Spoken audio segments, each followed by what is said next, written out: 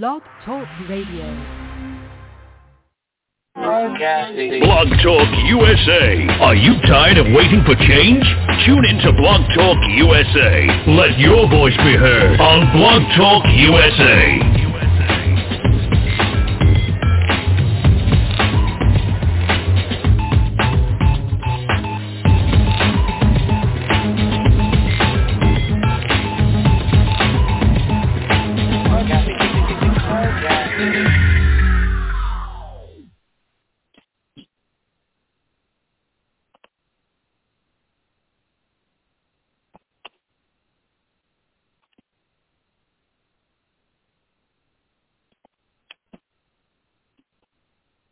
Do you want the best rates on term life insurance? Then remember this number, 800-989-1415. Protect your family with $250,000 or more in term life insurance coverage and save up to 75%. Rates are lower than they have ever been, so now is the best time to protect your family with quality term life insurance. Call now for your free quote, 800-989-1415. We'll shop the top-rated insurance companies to get you the best rates from companies you can count on. So don't wait any longer. Call now for the lowest rates ever and save up to 75%. Even if you have term life insurance, you can always add more coverage. If you don't, have term life insurance protect your family today. The call is free. Call Term Direct now. 800-989-1415. 800-989-1415. 800-989-1415. Welcome, everybody. Oh, yeah. Greetings. I got cut off there, and so how are you, Miss Brianna? I don't know if you're ready to come on or not, but it's interesting. I am. That okay. Well, let me just say this, that it's interesting that we had that wonderful announcement about life insurance, because this month is Life Insurance Month, and so we should have a very, very special guest that's going to be on with us a little bit later on, and I'm not sure he's on just yet. But how are you doing? Greetings. Good evening. I'm doing well. I know we have our amazing Dr. Hackney on with us.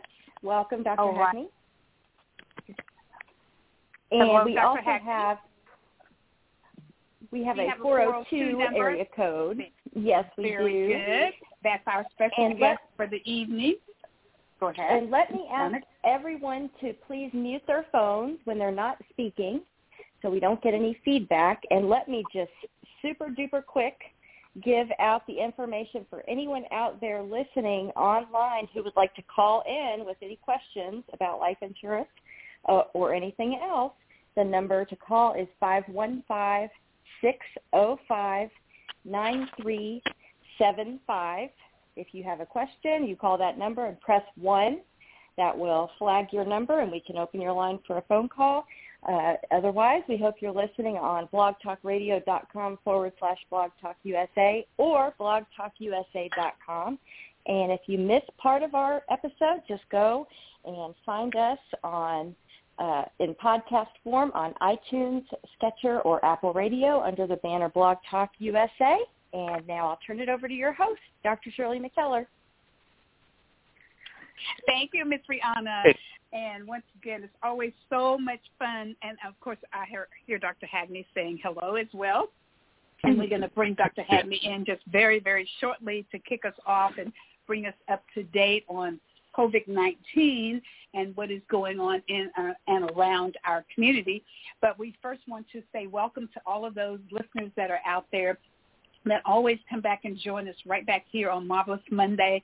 It's always a pleasure to be here every Monday to bring you what's happening around the world, and in particular what's happening here in East Texas.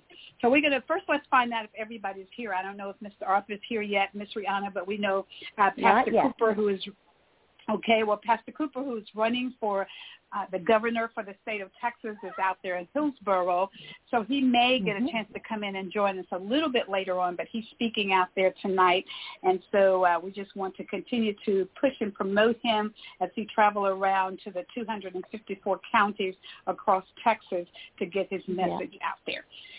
And can I ask everyone, No, Mr. Arthur's not here yet. Can I ask everyone out there, Pastor Cooper, candidate Cooper, has his Twitter account up and running. So everyone please go to your Twitter account and follow @Cooper 4 Texas Governor.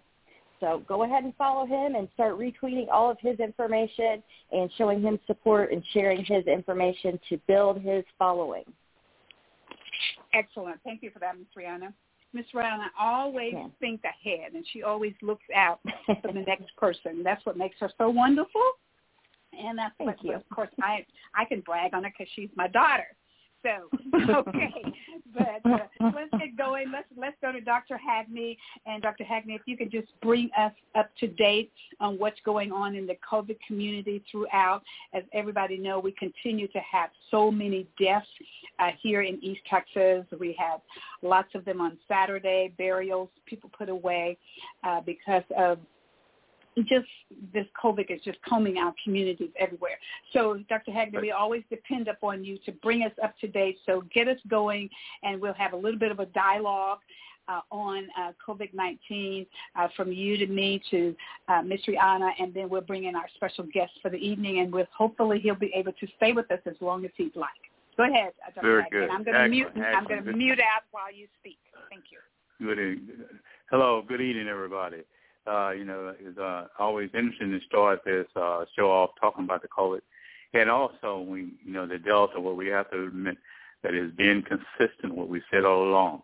And what we're seeing, what we're experiencing, this is, as we tell off the front, this is a deadly virus. This virus actually kills people. And what we want to also recognize with this virus, as we said earlier, this virus, the Delta, has mutated to the point that is including the younger age, the children, that I mentioned earlier, the adults, and also the kids. And what's so frightening is kids are getting ready to go back to school, and also we don't have a vaccine under 12 years of age. And so that is a major issue. And I'll also say, I know the superintendent over in Longview, he's standing firm on the mask mandate for his district, so it has to go out to him. But what we're seeing, you mentioned deaths are all over the place, and we're seeing that, we're experiencing that on the weekends. But also there, what I like to talk about is individuals are asking about the booster shot. Now, what we need to clarify that the booster shot has not been approved yet by the federal government. They're looking at that date around the 20th of this month. But also they are going to meet this week, by the way, FDA group looking at possibly Pfizer approval of that. But we can be calling this. There's a confusion between the third shot and also the booster shot. There are individuals receiving shots out there. They're basically being mislabeled as booster shots, but they actually are third shots. We need to clarify that. And also the great concern now is the question about the need for the booster. As Lancet reported, there are a couple of researchers in the committee who say it's too early, but of course FDA is saying there are just two representatives, not the committee. So that brings up a lot of confusion about that. World Health Organization saying they should wait till the end of September. So there's a lot of discussion around the booster. But there is one point I want to really emphasize, that the government was saying children, as you well know, we don't have a vaccine for 12 months under. They're advising children should not get the shot. Now, you might say, why is the government saying that? I think they need to be very strong with that because there may be a possibility that someone may go ahead and want their children vaccinated even though it's under 12. And that factor, so the government is very concerned that should not happen because, as everybody understand, when you develop drugs, the age makes it very important when you look at the side effects of medication, dosage, and everything else. So a child's not an adult. So that's why they're emphasizing that children should not be vaccinated. So I hope everybody will wait for that, wait for the scientists, wait for the authority on that situation. Also, I want healthcare professionals participate with that and don't vaccinate the kids and really take that very seriously until we get to go from the federal government, CDC, and FDA, and all those groups. But another important point why they're saying wait, there are, believe it or not, there are 75,000 people in America who are not vaccinated. And one of the concerns they were saying is that Medicaid vaccine groups should be focused towards getting those individuals who are not vaccinated. And one researcher said we may save more people by getting those vaccinated versus trying to save people through the booster. So that's all the discussion been going on and everything. But we'll keep you posted on that as direction and as information comes down in that particular area. Something that I want to mention because of this is that there's a growing percentage of individuals asking for Christians because claiming Christianity as a reason for not being anti-vax. I want people to be very cautious about that, and so who's actually pushing that, and look at the larger who's actually pushing that. What group are they really trying to reinforce that 20 and 20% who are the anti-strong and right anti-vaxxers? So be very, because they were saying within the last week or so there has been something like a 30 or 35% increase of individuals claiming Christianity as a reason for vaccine. But what we're doing is pushing forward with the correct information about the vaccine, get the shots, get the individual unvaccinated, vaccinated, and also pray for the healthcare workers because they are really going through, and also the schools. Pray for them. When I say the schools, that's everybody around the school district because as you know, there are schools that are reopening up and all the confusion about the mask and non-mask. And again, I tell everybody, we should do it for those under 12 years of age because we don't have the vaccine for them. So protect them, please. If you're around and exposed, whatever, let's think about those that are under 12. But do it for them and your other personal reasons, but specifically think about them. I think that's covering most of it out. So, excellent. Thank you, Dr. Hagney. We're going to make a couple of other points, and I love what you had to say about the people who are hanging on to that religious thing. As we know that there are people who are pushing the anti-vax, and you brought out a strong message. There's estimated, as of August, there was an estimated amount of 93 million people who are eligible to get shots but have chosen not to. So that's a strong point that you made. Let's go after those who can get the vaccine because, as you mentioned, we have to have a few clinical trials for children under the age of 12 because you're being a pharmacist knows very well that a person my size and a person the size of my grandchild is not going to get the same dosage. So they have to be very careful. And then I want to just say one other thing in regards to what you were saying about the booster has not been approved. Many people think that they're taking the booster now. Well, that third shot, as Dr. Hagney mentioned, that is for people who have compromised autoimmune system. So it's not quite time for people like me and Dr. Hagney and Miss Rihanna and maybe many of the people that are listening out there unless they have a compromised immune system. If you have a compromised immune system, they're saying, yes, go ahead and get that third injection. As Dr. Hagney said, it's the third injection. It's not the booster because the booster is supposed to be approved around about the 20th. And as Dr. Hagney mentioned, they're going to be meeting this week to decide what may happen. Now, that's what I had to say in regards to that. And Ms. Rihanna, I know that you may have a couple of comments. And if we don't have Mr. Arthur in to say hello, then we'll go and bring our guests in for the evening. Go ahead, Ms. Rihanna. Yes, ma'am. Well, thank you, Dr. Hagney. You always bring really, really good information. And I'll remind everybody, not only that, but to the point that you just made about people using their Christian faith as a reason to not be vaccinated. Dr. Hagney, really this whole, the octopus was born out of going back to the roots of the church for Dr. Hagney. And, that all kinds of Christian organizations and denominations have been giving medicine and vaccines for decades because of their faith, not the opposite. They, following in the footsteps of that brown-skinned, socialist, hippie Jesus, who also I love that, healed healed the sick and would have absolutely given vaccines had he not waited around for us to vote them first.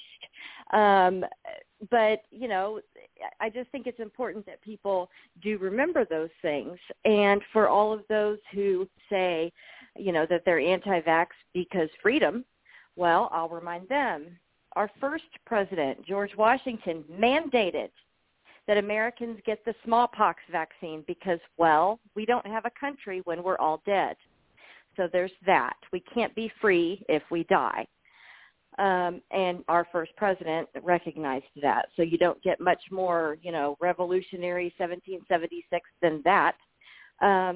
Another point that I wanted to make is that we know now, according to the most recent studies that I've seen, you are 11 times more likely to die of COVID if you are unvaccinated versus being fully vaccinated with both shots.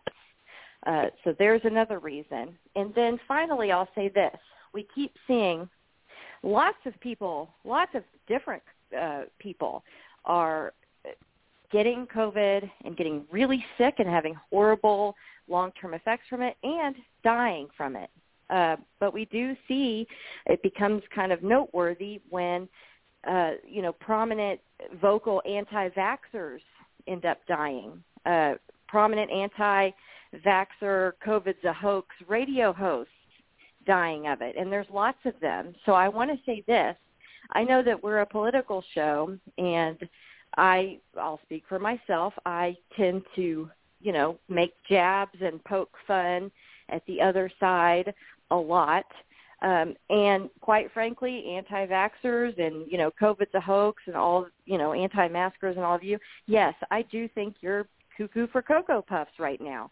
I've been cuckoo for Cocoa Puffs lots of times in my life, so it doesn't mean I hate you. I love you. Get vaccinated. When my own child was small, and I'm a special ed teacher, and I like to think I'm scientifically somewhat literate, I saw things that made me, as a first-time nervous parent, a little nervous and start questioning the anti-vax thing myself for a hot minute.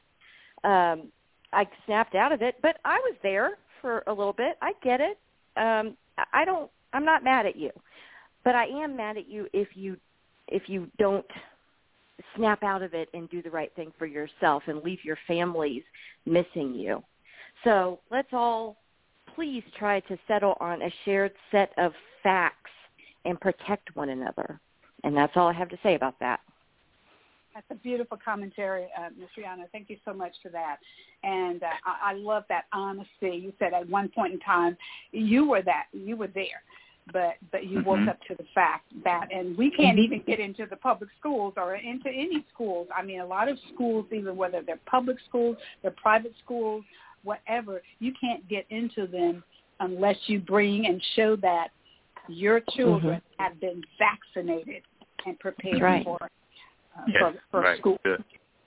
Right. So, and then did you hear, and we're going to talk about this a little bit down the line after we bring in our special guest, but you heard that there was a person from Afghanistan that was, they're all over there at in El Paso at Fort Bliss, that one of the persons had measles. Did you see that? We'll talk about that. We'll talk. Yes, they did. We'll talk about that later on down the line there. I know. Okay. Exactly. We have to. That's right.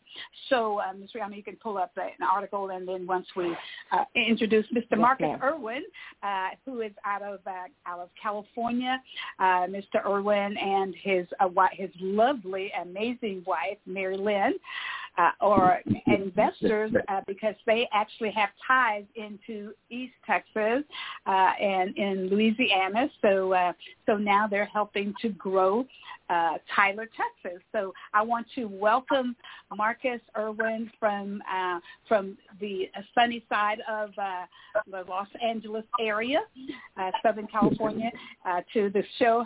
Good evening, Mr. Marcus Irwin. How are you? Greetings, and just tell us a little bit about yourself, and then I have a lot of questions I'm going to ask you in regards to insurance, and I'm sure that the co-hosts are going to have some for you as well. Greetings, and welcome to Marvelous Monday. Greetings, and I appreciate you having me on. I just wanted to be on to make you aware that this is September, which is Life Insurance Awareness Month. It is a industry-wide initiative to bring attention to those about life insurance and how they are underinsured and how they need to review it.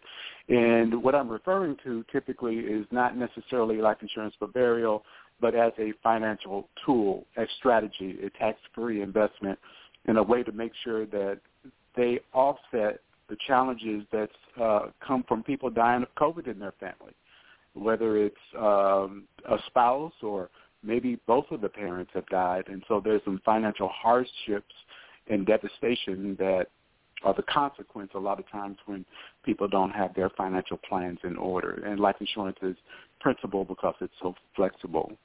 So you're absolutely correct. Yeah. Tell us about your company, and because I want you to really tell us what life insurance really is and how it works. Those are kind of some of the things that people are asking, well, why I should have. And I think you kind of already opened up as to why we need to have life insurance. So thank you so much for coming on and talking to us about that. So go ahead and tell us everything that you want us to know in regards to life insurance. And we're going to mute out and just listen to your presentation. Thank you. Okay, I appreciate it. Well, as Dr. McKellar said, I am a financial advisor. I'm a licensed for securities, and so what I typically do as part of my practice is I develop financial plans for individuals, businesses, minorities, and specifically I develop financial plans for women. And what I've seen in my practice a lot of times is that there's been hardship and devastation because of COVID. There's a direct correlation. And so things happen. We understand. We take things for granted a lot of times. We kind of are in denial and we are dismissive that we could be possibly affected when it comes to COVID, and therefore when it comes to things like the financial impact of someone being transitioning on into another life. I typically always have a conversation centered around the education and the intellectual property of financial planning. I don't push products. I'm not a salesman.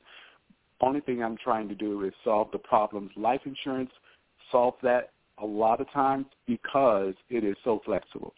You only have 2 or 3 tax-free options to grow wealth. That is a Roth, life insurance, and an HSA, and in certain conditions.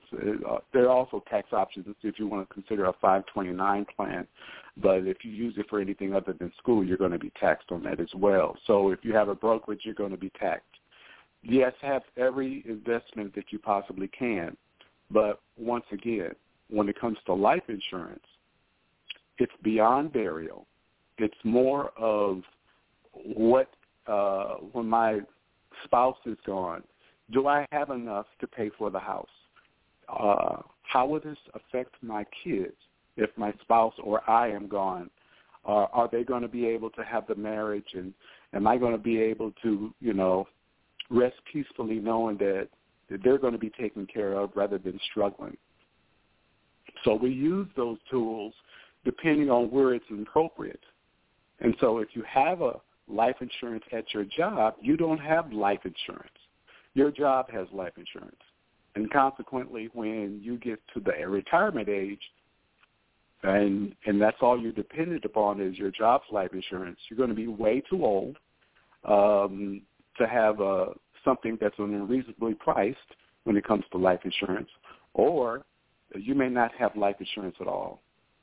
And so it's unfortunate nowadays people's financial plan is GoFundMe when they don't have these tools in place, or they depend on others, churches.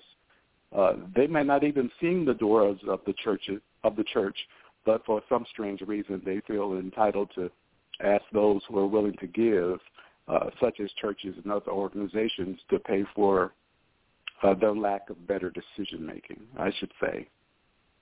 So I didn't want to go on and on, but yes, it's okay. I'll jump in. That is an excellent point that you made in regards to the GoFundMe issues, because I cannot tell you how many people have reached out to me during this time of COVID to bury their loved ones, either GoFundMe, even during the storm. They didn't have even just regular insurance that could cover their properties and so forth. So it's very crucial. And I want to, dialogue a little bit on that point about your company. The company has life insurance, not you. Can you explain that a little bit more? Like, for instance, if they happen to lose that job with that company, what happens with their life insurance? Can you dialogue a little bit more on that? Oh, absolutely. So, for example, you feel like you have life insurance because your company has it. If you lose your job, or if you get disassociated from your job or in some sort, laid off, you don't have life insurance. You're not going to have those same benefits. As you transition to a newer job, and if something happens, because something can happen at any moment, at any time, you don't have life insurance. You can't take those things with you. And so we need to be really conscious of the fact that even while you're working, you need to have an individual supplemental benefits plan, which includes life insurance, that's distant and away from your job. All these factors need to be centered around risk factors of life, because, saving up for example, if you have insurance of any sort, if you have a high deductible, then you need to have in your emergency fund account the amount of that deductible.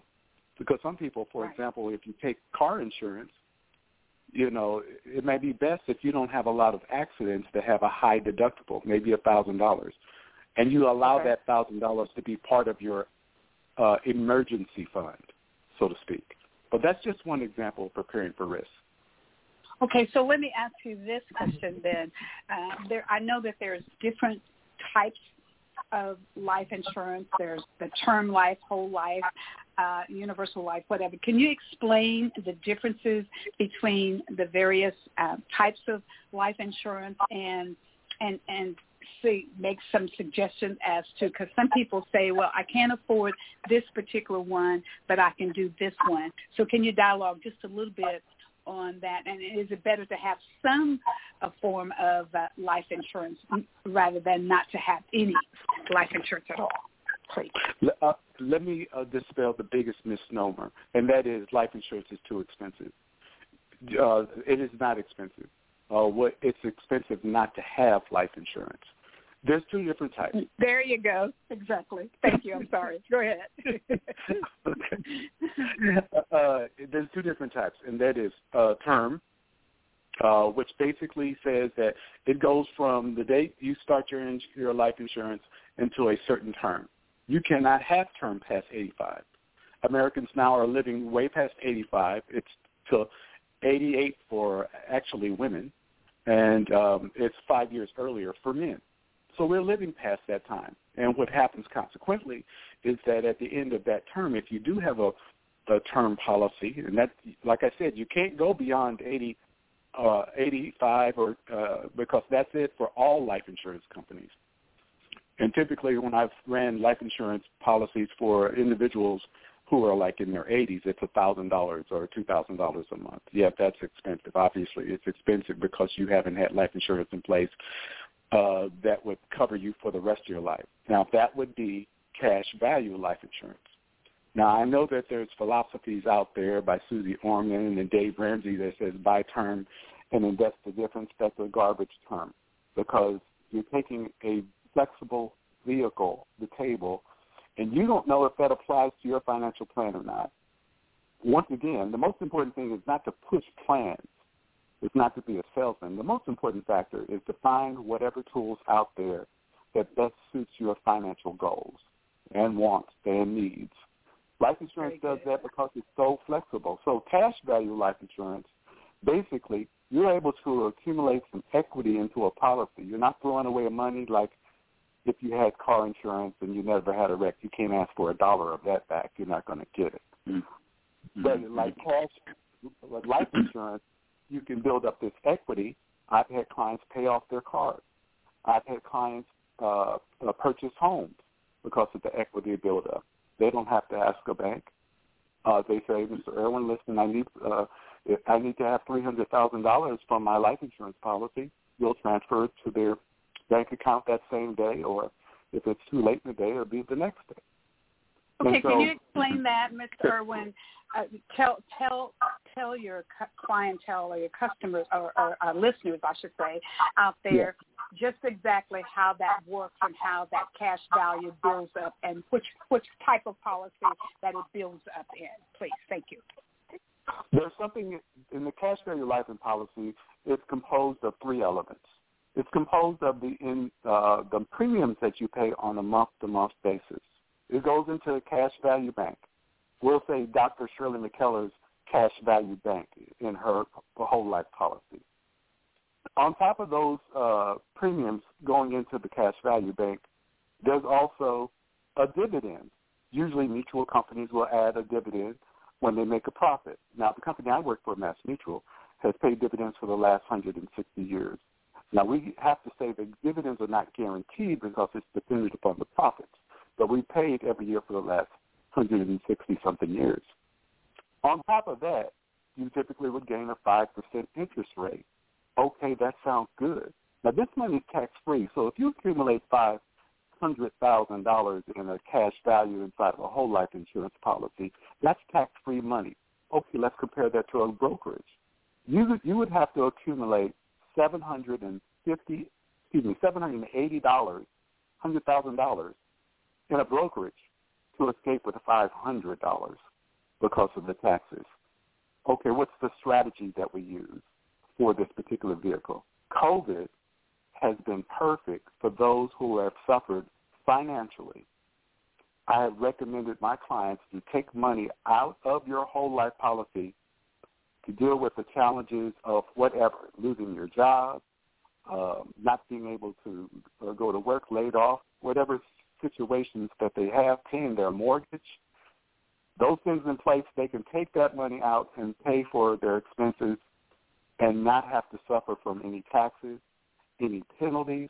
If they want to put the money back, they can put it back if they want to, when they want to, if they want to. And then when it comes time to retire, they can take that money that has been built up and use it in somewhat, maybe even an annuity, depending if the fees are low, and sometimes annuities have too many fees. But you can put in an annuity to pay for the rest of your life, no matter if you live to be 300 years old. And so if anything happens, if you're using any tool to deal with financial hardship or challenges or whatever you're doing, or take advantage of real estate property while everybody's being addicted, take that money out of life insurance policy, buy up those properties, and if you'd like to, if you want to put it back, fine. But you don't have to. Save it for retirement, and it'll pay you every single month for the rest of your life, no matter how long you live. That's outstanding. Dr. Hagney, you have a question? Yeah, I have a question there. Someone mentioned once about getting all life insurance. They were saying, well, you're too old to get life insurance. I would hear someone talking about that. Can you speak to that? Is an age factor in someone purchasing life insurance? I know you're above 85, but tell me about the factor as life is related to whole life insurance. Okay. And while you're at that, Mr. Marcus, if you would also address behind what Dr. Hagney just said, and this still relates, how important it is to get life insurance at an early age. Please, go ahead. Oh, absolutely. Okay, first let me just tell you, life insurance depends on risk. Everything in life insurance depends on risk. Risk is determined through underwriting. Underwriting is determined through at least four factors. These are the principal factors. age. The older you are, the more expensive it'll be. It's dependent upon what sex you are. Women are going to pay cheaper compared to men. It's going to depend on your health. Obviously, you can't have stage 4 cancer and then the next day apply for life insurance. And then the last time is, are you going to be rejected? And then the other thing is your personal history. A librarian will get a cheaper rate than someone who is a fighter pilot or a drunk driver who has DUIs on their record, 4 or 5 within a year. And so those factors are considered. And it's not too old to get life insurance. If someone needs to be at a certain premium, I can tell them what they're able to get. Most people think that 50%, at least 50% think that life insurance is too expensive. And I'm like, what's expensive? I mean, you're not too old. You have to sit down and with a financial advisor or someone to talk to you and how you can construct this to make it more affordable to you or more palatable to you. If you have an income tax return, the taxes alone that you can possibly save with a good financial advisor will pay for your life insurance for a year because all the tax benefits that are out there. People are not keeping track of what are the tax changes that happens from year to year. And, yes, they change year to year, and you are losing out. You're not taking advantage of certain vehicles. Every wealthy person alive has large life insurance policy, not because they can afford them, but because of the tax benefits of them and because they keep on top, or at least their financial advisors, keep on top of what are all the tax changes and how can we apply it as strategy. I hope I answered your question.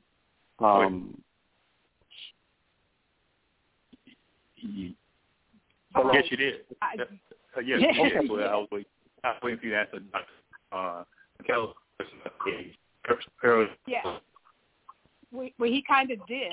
He talked about how important it is to not wait, because he said the older you are, the more expensive your insurance is going to be, your life insurance is going to be, and that's why it's important. Now, I can tell you that when my children were at birth, we did get a term policy, but switched over later on, and then later on, then we got their own individual policies, and I have policies for my grandchildren, Marcus, as well, because I think it's just important for us to start as early. And then my goal is to put as much into their policy to help with their college education. Can you dialogue on that a little bit? Yeah. Well, for example, if you can tell me, I need $250,000 by a certain date. What I can do is construct a policy at an early age, whenever the child is, and tell you exactly when you'll reach that policy, how much your premium is going to be.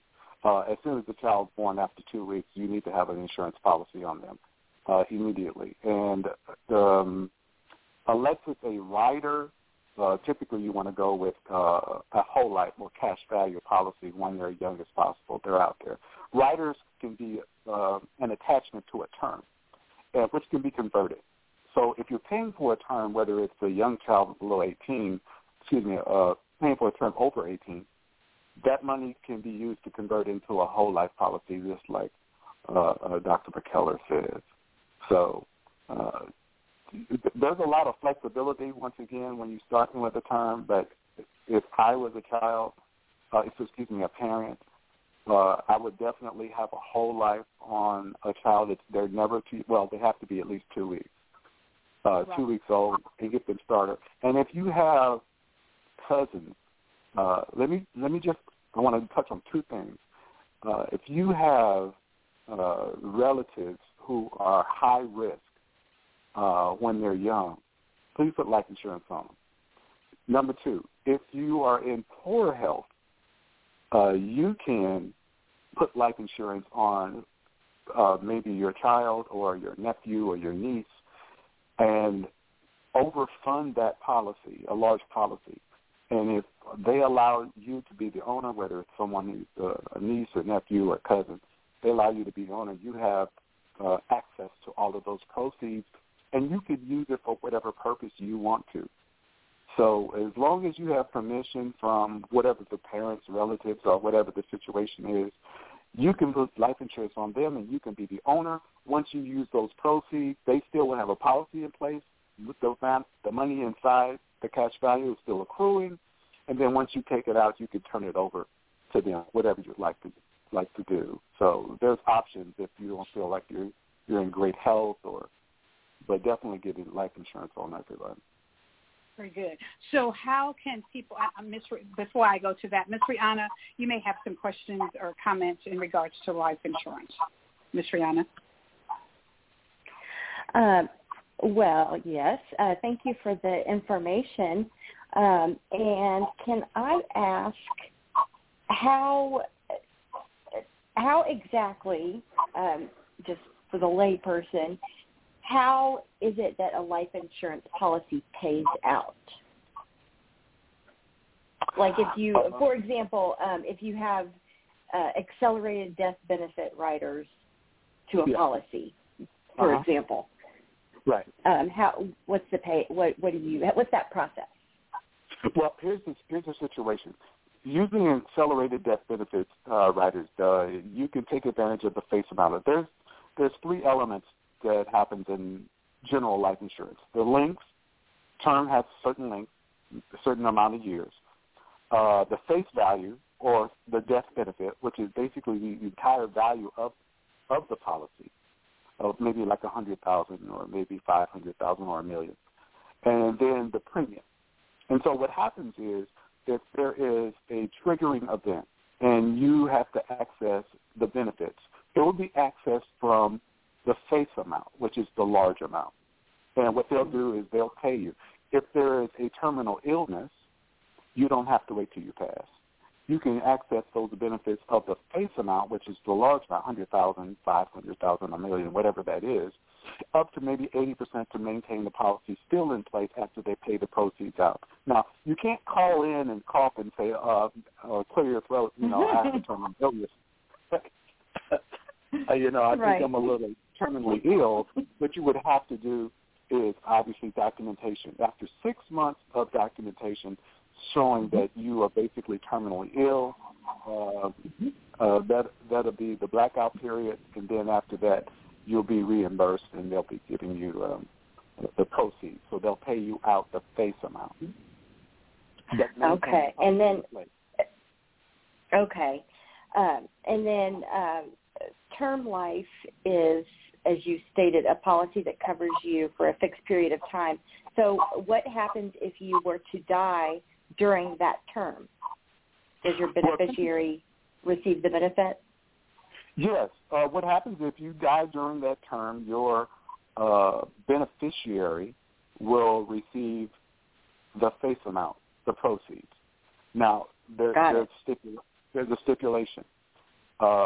Some policies, and you have to be aware of this, if there is suicide within the first 2 years, then they'll probably pay you back just the premiums that you paid into the policy.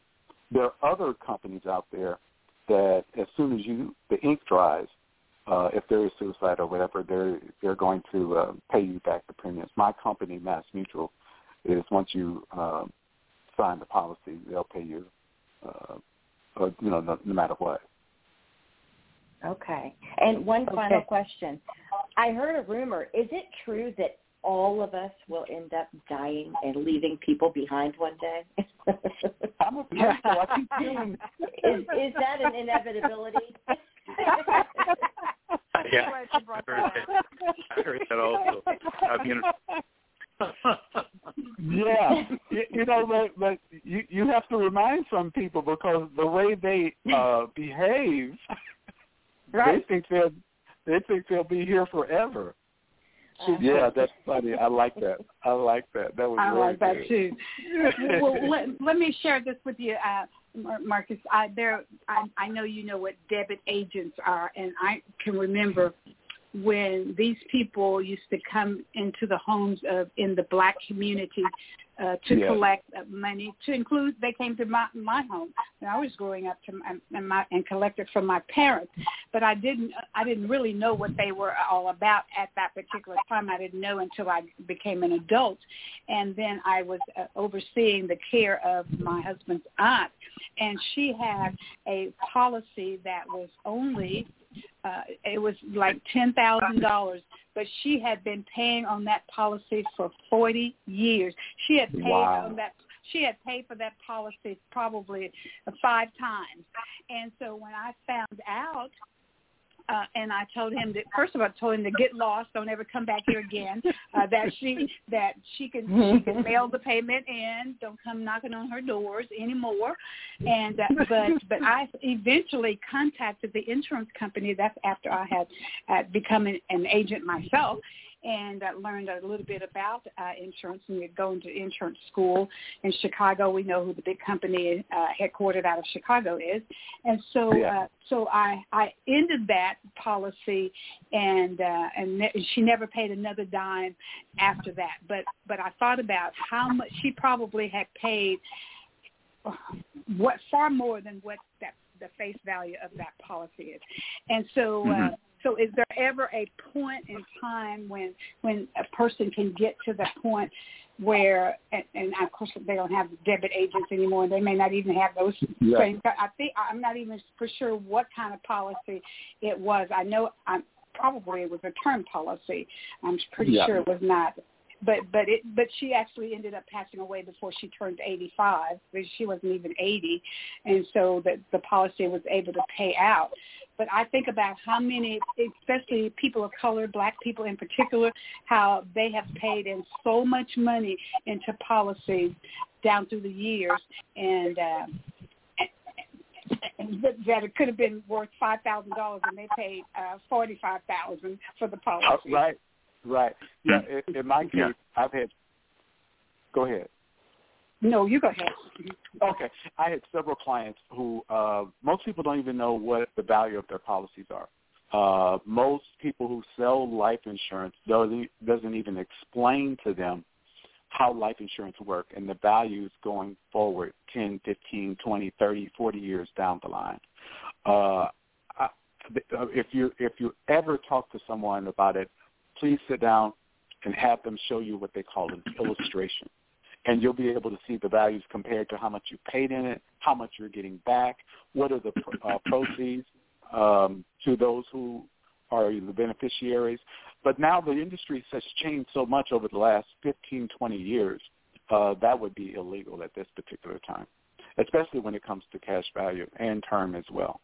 So, that would definitely be illegal for them to have paid into it than how much they would get. But if it's something 20, 40 years ago, and this policy still in place, or it's been and it's not been grandfathered, then I would definitely look and see what they have. Because I just had a client about 5 years ago, maybe it was 6 years ago. So I asked them if they had life insurance. She was a professional. One said, "My grandmother has been paying on this for forever, so I know we have something." I said, "Could you bring it out so I can just show you what all these values mean?" And she, I had asked her before she did. She said, "I just looked at it. It's probably $100,000. Well, when she actually looked at it, and we looked at it together, it was only $1,000. Yeah. I mean, well, no, I'm done. Go ahead. I'm so excited, Dr. McKellar, because I had experienced that. The insurance guys coming to the door, and it was a long time ago. My concern, we do a lot of work with the churches in rural communities of Northeast Texas. I'm afraid that that's still going on. I mean, because, you come out, I'm excited to move to East Texas. We'll talk about that later. But our task force, where we cover all these 17 counties in these really, really rural areas, I'm afraid that still might be going on because people just don't, the lack of information. So, we can talk a little on how can we check, because we'll come with information to these populations, these communities. But it's something later on, maybe talk about how we ask that question. These rural East Texas areas where that is going on. Right. That's that's a good point. That is an excellent point. And, you bring up a point because I'm through a lot of churches giving presentations for a year and educating people about insurance, not only just financial planning, wills, trusts, what's the difference, investing in, those kind of things, and investing church money instead of putting it in a savings account, according to whatever their investment risk or chance they want to take. But the fact of the matter is that there is a lot of a lack of understanding of how things work. And my job is my responsibility is just to explain it to them, because nobody's taking the time to explain it to them. And there's not a lot of African Americans who are industry who care enough. And I think a lot of them care, but it's such a challenging industry because the industry will dictate if you don't have $500,000 of investable assets, you're wasting your time. Companies will tell you, do not talk to anybody who doesn't have that money. And so why are you in churches, Marcus, talking about this and that and dedicating your time? I feel responsible because it's an intellectual property that must be shared. So, and that way, if I'm going to leave a legacy, this is a personal basis, but if I'm going to leave a legacy, this is my avenue to do it. Somebody has to be there. And the only way beautiful. That's what I have to feel. I really do feel this way. This is my purpose. This is my passion. I never had a passion of any job before, but now, this has become so real to me. So I'm going to put more time in, than people probably need to, and I'm probably going to be a little bit more passionate than they are, but that's okay. Yeah. Right. Because you recognize that this is happening to people that look like you. And a lot of people of color, like Dr. Hagney says, 9 times out of 10, probably in deep rural communities in deep rural East Texas, people as debit agents are still out there collecting, or they may give you a premium, a little premium packet. You know what I'm saying? That little receipt book kind of thing. Where you're mailing it in. They don't come to your home anymore, but that policy probably is $1,000 or $2,000, and they paid for it 20 times, and that's what's troubling. Yep. And if there's an organization out there or a church that you guys want me to come down and speak to and put some things together, whether it's a professional organization, social organization, religious organization, feel free to let me know. I will come down there. I'm licensed in Texas for investments and licensed for a whole host of other things just when it comes to financial planning. And I'll come down there and put on a little workshop and maintain a consistency. I we have an idea. Let me mention the task force we established in Northeast Texas, where we have actually developed 10 hubs. Each one of these hubs represents probably 10 or 15 churches under that hub. And so, so that way we can reach all those churches. That's a project we started looking at. We're going to test it with the prostate deal on the third Sunday. Yes, we have a ton of churches in East Texas. Well, I would be glad. I mean, those the key hub, those key aspects of what we call a moderator would be the individuals that you well know that we can actually put you in contact. Okay, that works. Can you share with us how we can find you and your company and all of that, Marcus, please? Yeah. Well, let me just give you my telephone number. I work for Mass Mutual, and you'll see me on their website. You can go to also Spectrum Financial, which is basically a subsidiary agent of Mass Mutual. Mass Mutual is the parent company. But let me give you my telephone number first, 402-850-6969. I'll say that again, 402-850-6969. You can also look me under LinkedIn under the Financial Dragon Slayer, the Financial Dragon Slayer. Oh, I like that. Dragon Slayer. Okay. Okay, very good. And is there a website, or you just want we call you directly and then you can go from there? You can call call me directly. Our website is undergoing a makeover, and so I can direct you. If someone calls me or texts me, I will provide for them the links to LinkedIn. They can read a little bit about who I am, my passions, my career, and also, whatever shows up on LinkedIn. There may be some things on there about my speaking engagement in churches, because I do cover a lot of churches and other organizations. But that's also, so you can cover those, and then my company website. So if you text me, I'll respond with the text. And if you want to sit down, yep. Okay, very outstanding. Anything else from Dr. Hagney or Ms. Rihanna? Anything else? No, thanks. Fantastic. Thanks. Yeah, thank you for the great appreciate that. No, I appreciate all of you guys. I appreciate it.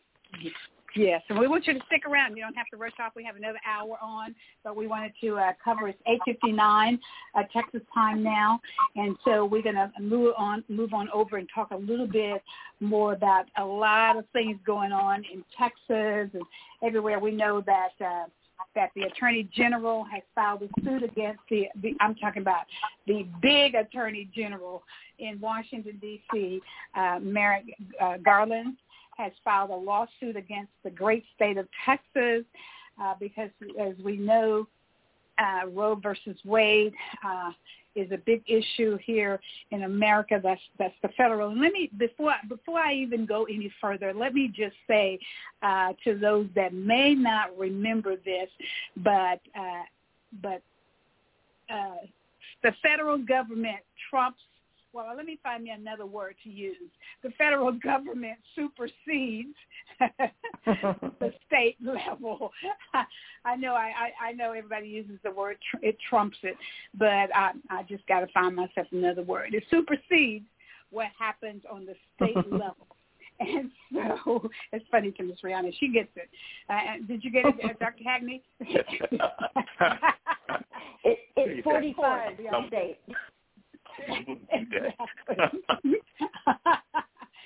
If I don't have to use that, I won't use it. But so right. we understand why Merrick Garland is bringing a lawsuit against the state of Texas, because the state of Texas is still trying to tell women who happen to have ovaries and a fallopian tube, and none of them have that. The gentlemen just don't have that kind of thing, and so they're trying to tell the woman what to do and how to do it. And so, but I do want to put something out there that I took an oath to preserve life, not to take it. So I can't take it out of the prison system. When we put people to death because of crime, I can't do that. Abortions don't work for me, but I cannot tell another woman what to do with her body. And so we find that we have some men in Texas still trying to tell women what to do with their bodies. And so Abbott made a very interesting statement. He said he was going to eradicate rape out of Texas. And so my question was then, still is now, when you're going to start, because rape happens every day. We had something happen today in this country, so and in Texas. And so when are you going to eradicate that, and how are you going to do that? And if you could do it, you would have already done it, right? But on October the 2nd, there will be women's marches all across the United States of America, to include right here in Tyler, Texas. And Dr. Nancy Nichols is heading that up. I met with the Assistant Chief of Policemen to set up a passageway for that to take place here in Tyler, Texas. And let me just share with you that every single women's march that I've ever been a part of, there were almost as many men marching out there in support of women as there were men. One march, when we were in Austin, there was 60,000 individuals there and probably 10,000 men. that were there walking right along with the women. And then when we were in Houston, Texas for the Black Women's March, there were about 10,000 that were there, and probably about 3,000 or 4,000 or more were men. So men have always been right there, marching right beside in support of women, because they know very well that they just cannot pretty much tell a woman what she's going to do with her body. It's a discussion between the woman, her partner, her spouse, and their physicians as to what should happen in regards to Roe versus Wade. So we want to talk a little bit about that tonight and what actually could take place across the nation, and if, in fact, that women are going to be able to stand up and speak up out against them trying to guide and direct her life. So, Ms. Rihanna, I'll start with you, because you always have an amazing conversation in regards to women's rights, women's issues. And what I say, before we even get into it, I say, first of all, God has already legislated morality, right? So we don't need our elected officials trying to legislate morality. We need them to legislate laws on health care and making sure that women quit dying and mortality rate is decreased to get rid of it, period. And if they could work on that, wouldn't that be great? If they could take that octopus that Dr. Hagney talks about all of the time and spread out and draw these things in and get them straightened out, that's a full-time job when they take care of labor and health care and all the kitchen table issues that people, everyday people, are discussing, that they're not able to make ends meet. They cannot afford. I was looking. It's so interesting. I was looking at Dr. Hagney and Ms. Rihanna, and I don't know if Marcus is still with us, but I was looking at a bill that came. It wasn't really a bill. It's just an explanation, and the explanation came from the VA system. And so I had an MRI, because everybody knows I had that automobile accident, but 18-wheeler decided they wanted to just get my attention by plowing into the back of me, and they did. But I had an MRI, right? And that MRI cost $8,463, an MRI. That took about 45 minutes. And then I took an X-ray, and the X-ray was $500, but the VA says I'm only going to pay you $108. And then the $8,000 one, they said, well, we'll decide how much that's going to cost. They didn't put it on paper as to how much they were going to pay for that. But the point that I am making is that people could afford health care. We have a great health care system in America. It's too expensive. And so if the VA says I'm only going to pay you $108 out of that $500, then what about all of these other people that are having to pay the full price of it? So I don't know how we can make that change so that people can afford. We need affordable health care, and people are not able to afford it. And Marcus brought out a great point, and that goes for your health care as well. If you have your health care through your job, right, and you lose that job or you get laid off, you don't have any more health care, just like you don't have any life insurance. That's right. So that's something that we have to really, really think about in educating people on the importance. So, Ms. Rihanna, do you have any comments in regards to the Attorney General's stepping out there to bring the lawsuit against Texas and anything else that went down here, as the young folks say, right here in Tyler, Texas on last Tuesday, Ms. Rihanna? Well, Merrick Garland called the law, quote, a scheme to nullify the Constitution of the United States. I completely agree with that. And here's the thing, a few about this Texas law that makes it so particularly egregious to me. It deputizes ordinary citizens to enforce an effective ban on abortions, and it offers them a financial incentive to do so. And that's their way of sort of washing the legislators' hands of it. Oh, no, we're not banning anything. We're just telling regular busybody citizens to go around and, spy on, rat out, and sell out their neighbors, and not just their neighbors, anybody who helps their desperate, upset, probably in a bad situation, possibly alone, maybe in an abusive relationship, possibly a victim of sexual assault or incest. Isolate that person further and don't help that person, or you could get sued. It's right. Horrifying.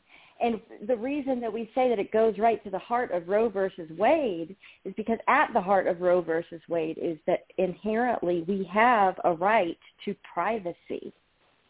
So this is in every way shoving the government's way into my life,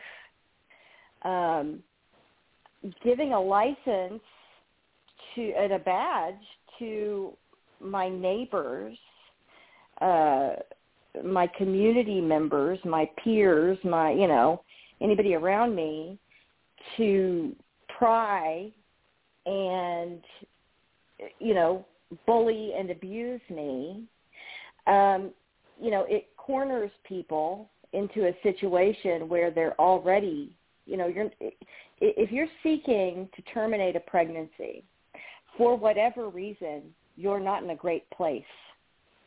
So to further isolate that person and penalize anyone who tries to help that person is just sick and cruel to me. And finally, it seems to me that what people really, really need to get their head around and start understanding, and to me, this is just a general statement because it's true for voting rights, it's true for civil rights, it's true for women's reproductive rights. Mm-hmm. If you are not on that chopping block with me, don't worry, you're next. You are absolutely next. This isn't about women. This is about are we really going to say that this is how we roll in this country, that we're going to let the government basically get into our heads, into our bodies, into every area of our lives. This particular law is about controlling women, but ultimately, if you're controlling women, you're controlling everybody. Mm-hmm. So, it's about all of us. So you better stand with us that we all have the right to bodily autonomy, that we all have the right to live free, that we all have the right to be supported and loved and cared for. And please, everybody, don't fall for this nonsense. This kind of ban really just hurts young women, poor women, abused women, women, a lot of times women of color, because really wealthy, well-to-do, well-connected women of all stripes can go and get the abortions that they need. It's called a DNC, and their doctor says they have to get it, and they're able to get it without judgment, without being sued. It's poor women and young women, a lot of times victims that can't get the health care that they need, and then they're further marginalized. So don't be fooled out there. You're on the menu too. Very good. That's an excellent point. And I'm glad you brought it out about how this happens, Ms. Rihanna. I, as you know, practiced for a long, long time, and I've seen so many come inside the hospital almost bleeding to death because of a coat. Well, it's not really. It's called a knitting needle, long knitting needle. Some people say a coat hanger that somebody, some back street person performed an abortion on them or tried to do a DNC, a dilatation and curettage, which is the scraping of that uterus and getting rid. It's aborting the baby. It's exactly what it's doing, as Ms. Rihanna so beautifully explained. And so the one thing that I can tell you that if a woman wants to get an abortion, she is going to figure out a way, and she's going to find somebody to do it.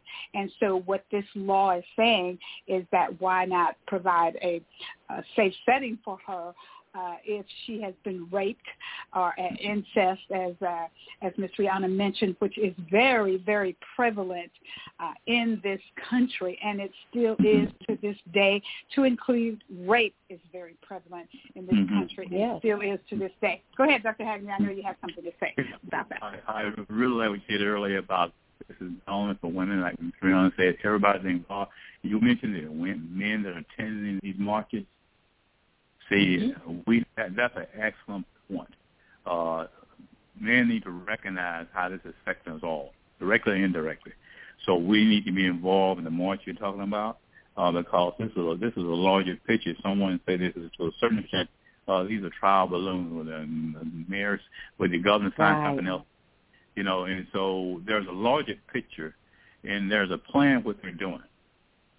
And so all these trial balloons, even we talking about the Christianity and anti-vax, that's a trial balloon. The what we're talking about now, there's something else that goes in someday. It was about something about I need to pull that up about keeping people in prison because they need something. They need.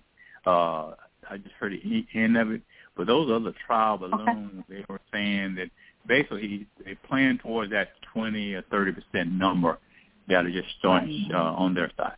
And all these trial balloons, because someone think he might, possibly think about running for president or whatever like that, they were saying these are trial balloons. And so we're correct. We need to see what they're doing, the master plan, and that's why it's affecting everybody. We might think, well, this is not affecting, but it really is. There's another trial balloon that's going to affect you. So it's going to affect us all. So we need to understand that, and that really need to be clear about that. Well, you're right, 100. And another one of those trial balloons is that voting rights bill, that H1 that he pushed through and came here to Tyler, Texas, and signed that. And the irony of the whole situation is that we have not had one person in Texas that was accused of voter fraud. And of course, they said unless it was on the other side.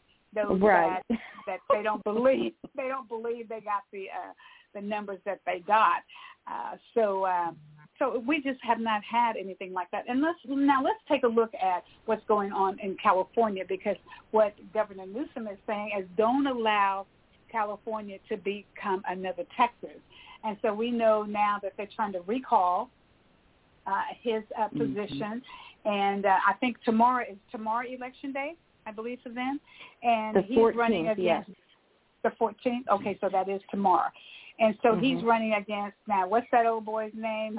Larry Elder. Larry Elder. Good old Larry Elder. Let's talk about who he is. Since we're on radio, let's talk about that radio host. It's interesting that he was asked this afternoon if, in fact, he lost the election, would he accept it? Of course, he never said that he would. He said they're ready to get ready for a lawsuit. So it's amazing to me. It's when the Republicans lose, they're ready to file a lawsuit. But when they win, it's voter suppression, right? But when they win, everything is beautiful. It's a fair election. Oh my! But we're the Sue Happy Snowflakes. That's us, right? They want to use the legal system when they lose. It's amazing. Right. It's amazing. Dr. McKellar and Dr. Hagney, I want to let you know Pastor Cooper, future governor of Texas, is on with us. Welcome, Pastor Cooper. Come right on in, Pastor Cooper. How are you doing? Oh, Right. enjoying the show. Yeah. Can you hear me? We can hear Yes, you. sir. You're loud and clear. Loud and clear. That's awesome. Yeah, So, I'm in the hills. you're in the hill. I want to ask you something about Hillsborough College. They sent me, there's a publication from them. Is that where you were speaking today? Yes, Hillsborough, Texas. Yes. There's a Hillsborough College that sent out some major. I'll have to send some information about that. I was wondering if they're the same one. Okay. Yeah, that's that junior. Yeah, that's that junior college over there in Hillsborough, Texas. So, yep, I passed by it today. Beautiful college. yes, it is. So tell us about how everything turned out tonight, and who are you speaking to? Incredible, and we talked about wonderful people in Hillsborough, and there's a lot of flags out here. In case y'all can understand what I'm saying, but anyway, yeah, lots of flags. We do. I like the way you say that. I like the way you say lots that of flags. Yeah. Lots of type of flags too. Mm-hmm. Yeah. Well, you be very careful, and maybe you should keep your flag on the inside of the car till you get out of there. That's right. Go ahead. Yeah. Hurry home. Bold, brother, and there's caution, but there's no fear. But we talked about the same kind of thing we're talking about right now. I love the discussion, and I love two things, Dr. McKellar, and you're not afraid to say some things, and you have to, because there's 18% of African American pastors. They are pro-life also. But what most people don't understand is that most people are pro-life. I hadn't met anyone who wants to take life, including that of a 41-year-old black man or a black woman that's 28 years of age. So most I know.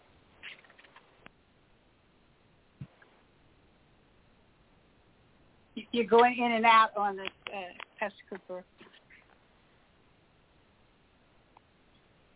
I don't know if we lost him or not, because he is in the. There you go. Okay, come on back in. Can you hear me? Okay, you hear me? Okay, yes, good. You're back. Yeah. Okay. Okay. So what I was saying is that we talked about those same things tonight, and the hospital room, the doctor's room, and the young lady, it's too small for the state of Texas and the governor to be in. So we need to make sure that the governor is not governing that. He needs to govern the things that we need to govern, like making sure people get inoculated so that we can get to the herd immunity of 65%, 70%, so we can go back to opening up our state. That's called economics. And once we get everyone vaccinated, we can open up the schools. We just closed down BISD, one of the campuses last week. I heard of other campuses closing down because these people are listening to the wrong folks. And one thing we talked about tonight is not getting tired in our well-doing. We are doing well. So we have to continue to have the conversation without getting aggravated, mad, and upset and picking up our marbles and going home. We have to stay out there in the streets, continue to reach one, teach one, and continue to do good. Yes. Very good. And Pastor Cooper, you followed me on Twitter today. Antifa Airlines is my name, and I appreciate that you did. I followed you back. Oh, great. I'm looking and trying to pay attention to good people doing good work. Very good. So, Pastor Cooper, which group did you speak to tonight? The Democratic Hillsborough. Yeah, Hillsborough Democratic Club, and there was a lot of precinct chairs there. And they're talking about registering people to vote, getting people to vote, and getting people in key locations. So even though we have these horrific bills, 666, the mark of the beast, matter of fact, if you Google that is an overreach of the government, and it talks about government at the same time when you just put in those letters. So therefore, we know we're on the right track. God has given us confirmation that we are to fight the enemy. He said when we resist the devil, he must flee. So I don't care if the devil's in a wheelchair or walking. He's got to go. Okay. Mm-hmm. Got to go. Right. Amen. That's right. He's got to go. That's good. That's good. right. That's exactly right. Well, we're happy that everything turned out the way it should turn out. out there with you in Hillsborough. Hopefully some of those Texas Democratic women were out there. That's a big organization of Democratic women that live in the Hillsborough area as well. And so because we usually have our retreat out there in Hillsborough. That's good country. Nice area out there. Absolutely. I love it. It was a beautiful scenery. I thought I was back in Kansas with all the rolling hills. Oh, and by the way, you and the other fellow that his name is Michael Cooper is looking amazing. It looks like you guys had a great time out there with your son. Thank you. So that's good. We loved it. We loved watching, see what you're doing with the young man. Fine-looking gentleman. Can you talk to us a little bit about that 666? And I'm not talking about 3 6s, that medication that your family used to give to you when you were a youngster growing up, Dr. Hagney. You know what I'm talking about, right? I remember that one. you remember that. Huh? That was some awful stuff, but it worked, didn't it? Did it not work? It worked. It still works. It's still working to this day. It worked. Yeah. But you want to dialogue a little bit on that 666 number, Pastor Cooper? Yeah, absolutely. And, we're talking about women's rights. All of those horrible bills are in that 666 number. We're still upset with our legislators that showed up, the 3 that showed up, gave them quorum. But we have to continue to fight. And we have to make sure that we work and we protest, like you're talking with the Women's March. We have to show up there because of the fact we have to show unity in the community. And when we show that, they get afraid, they get scared. They want us to separate and divide. And that's how they can conquer us. Again, I'm trying not to preach, but, when the shepherd has 100 sheep and one gets lost, he goes after that one. So we're going after 666 of them right now because not one of those bills are good. Voter suppression bills, these are not good bills. These are the bills that I got arrested for. This is the reason why I'm running unapologetically. Right. We need a governor that's going to govern for all the people. The Speaker of the House is from Beaumont, Texas. I challenge him. His last name is Phelan, and those people are philanthropists that's in my area, and they have good hearts. So I challenged him publicly on national news and said that I need you to be the Speaker of the House, not the Speaker for the Republican Party. I need a governor that's going to be a governor for the people, not a governor for the Republican Party. Yeah. Not just 34%, because those numbers are dropping. Because even they're not on the same page when it comes to the mask mandates. When you're talking about superintendents are not getting the monies and funding that they need from the state of Texas and those threats. That's an overreach, just like you're overreaching into the hospital room and into the medical room with that young lady. There's an overreach when there's too much government. We don't need that much government. And our fellow brothers and sisters are Caucasian, Republicans. They don't like overreach. Well, guess what? We need to make sure we look at both sides of the table when we're talking about this overreach. Very good. That's outstanding. And it's so interesting to me as that they preach that smaller government, but right. Now they want to put themselves into the lives of people. So, see, it's hypocritical, and we just have to just face it. Right. So what's good for the goose got to be good for the gander. So if you don't like big government, then why are you pushing big government? Why are you trying to decide what's going to happen to somebody? Right. I guarantee you most men have to say to their wives, well, ma'am, wife, sweetheart, do you mind if we do it this way? I mean, and that's a beautiful thing that men are not trying to push anything over. I'm talking about spouses, not trying to push anything over onto women. They sit down and discuss it and then come together on what needs to work out in the family. So that's what has to happen when it comes to women's rights. Women's rights is human rights, and that's how I look at it. Yeah. So we appreciate the men to join in with us, and I want to specifically thank the police department and our assistant chief, who's been working hand in hand with me since last Friday on getting all of this laid out and laying out the route. We have a lot of people. Dr. Nichols has done an amazing job. Everybody knows who she is. She's on our Thursday show, and she has laid out getting people from all around East Texas to come into Tyler to be a part of this peaceful march, just for women to say, I have to decide for myself what has to happen with my body. So let's since we got the governor on tonight, let's talk a little bit about what's going on over in California. I think you were out there not so long ago, right, Pastor Cooper, out in California. We know that Governor Newsom, they're trying to recall, and then we know Larry Elder is pushing a whole bunch of baseless information about just whatever he can.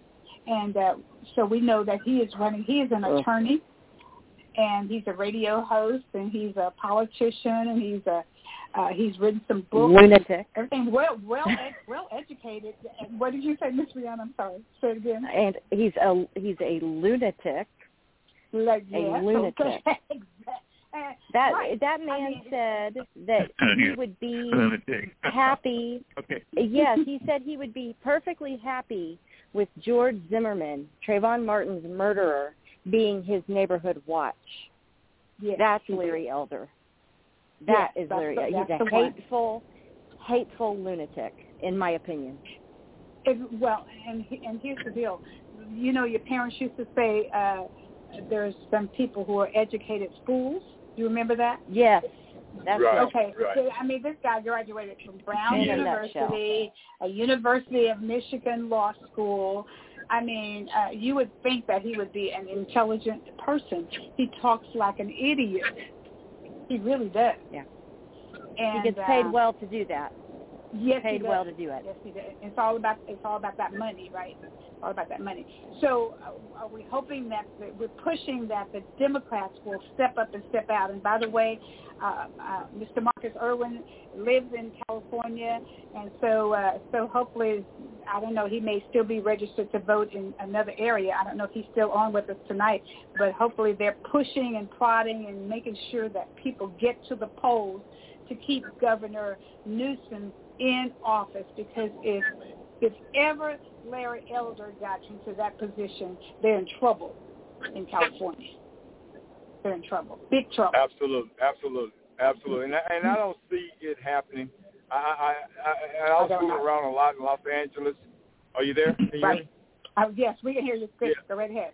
Okay. Yes. I was in Ontario. I was in Los Angeles. I was in San Bernardino. I was in Oceanside. I was all over. And cool. The word on the street is that he should be fine. But it's a wake-up call for us all. Again, it's with my friend, Brother Arthur. I don't hear his voice tonight. But he's always talking about the voice of moral authority. And that's what we need. And so I'm going to say this, and we're not out the primaries yet. This is probably a statement I would say outside the primary. Tracy's probably cringing right now. But I'm going to say this. I'm not looking for a blue wave.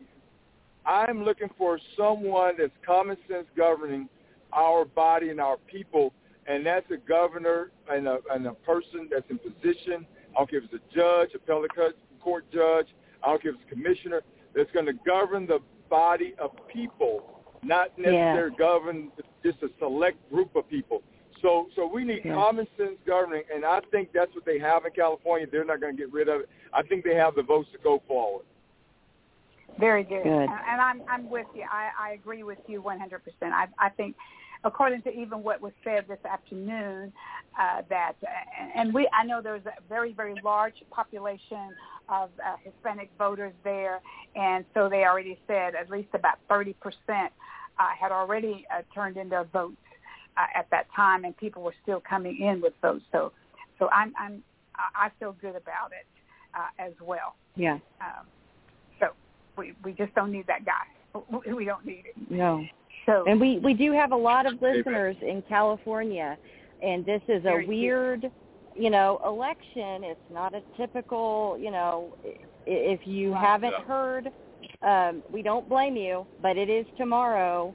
You should have gotten your mail-in ballot in the mail, but just make sure that you cast your vote tomorrow without fail. Yes, without a doubt. We got to have it. Wear your mask. COVID is still running rapid in California. Wear your mask. I don't care if you've been inoculated or not. And continue to have the conversations. You can put up 8 billion posters and people are not going to pay attention to them. What they're going to pay attention to is mommy or daddy saying, hey, listen, you have a grandmother, grandfather at home that's elderly. You need to make sure that you are for them. I know you young people. I know you club hopping, having fun, but, you don't stop until it's too late. My daughter, and I want to use her for an example, she learned a very hard lesson.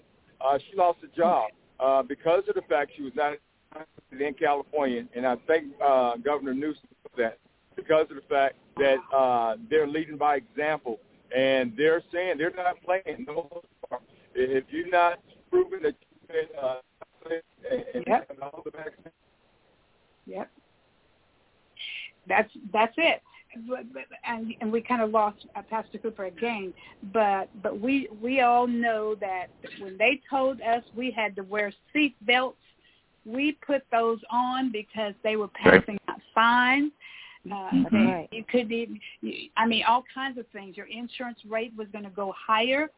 If you were driving and you didn't have on a seat belt and you injured somebody, there's all kinds of things that were thrown at us, right? And the minute we get in our vehicles now, it's just a part of us.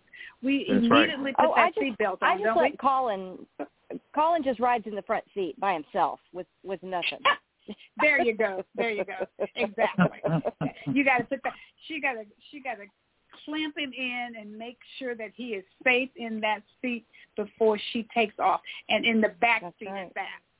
Not in the Somehow front seat. I don't find that it's tyranny. Somehow it's not tyranny to buckle him into his approved car seat. I don't know. I don't know. There you go. And you feel don't you feel safe once you snap him in and you hear that thing click? You feel that way about yourself. That's right. You know something?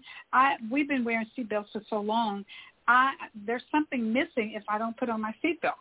I just immediately put it on. You feel almost like you have no clothes on, right? When you don't have that seatbelt on, it's just a part.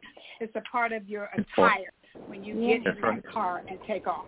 And right, guys? And deaths related to car accidents were through the roof before the mandate that seatbelts, became mandatory. I remember when Texas buckle up for safety. Always buckle up. That's it. Absolutely. And, people were going to have accidents. We're driving around 2,000, pounds of metal. We're going to have accidents. But, look at the lives that have been saved. Mandating that you can't drink and drive. Somehow we managed to get through that mandate without, having a revolution and storming the Capitol and, throwing a fit. This is, and like I said earlier, George Washington, our first president, mandated smallpox inoculations. Once that became a thing. It's just common sense. Like Pastor Cooper said, common sense is not tyranny. It's just not. That's beautiful. That is so true. Wow. Yeah, we'll have to get to that point. We're going to get to that. We have to get to that point, and we have to get to that point very soon, or we're going to lose a lot more people. Well, guys, listen. Before we, it's 9:33, and so I wanted for us to talk a little bit about this month is prostate month, and this month is sickle cell month, and Dr. Hagney has a few things that he may want to say in regards to, but there's so many issues and so many things that we have to deal with. As everybody knows, we had an amazing guest prior to September, and we know September is sickle cell month and as well as prostate month, and so there's a lot of things that are going on, and then of course we know next month is going to be breast cancer awareness month and some other things. So we want to make sure that people are always aware. We talked about the seat belts, we talked about the COVID and the importance of that, and so Dr. Hagney, I don't know if you have a couple of comments that you'd like to make in regards to prostate cancer. What we talked about earlier today. We were working at, as we work on the site, there's amazing, just a week after we, there's a young lady in Yelman, Texas that we talked about earlier, that she's actually maybe still in the hospital experiencing sickle cell crisis. And it was just amazing how all this is coming together. Feels like it's, well, not for her. It's so close. And I talked to her mother. But again, that information, everything we talked about last week, about the concern of the medical, the primary doctor and individual, and also the right. All this happened and pray for the young lady and the mother's a nurse, and so we were very excited about work and to see him. But this is something very excited about that we make happen. This is Sickle Cell Month, and also a project we're working on a potential project.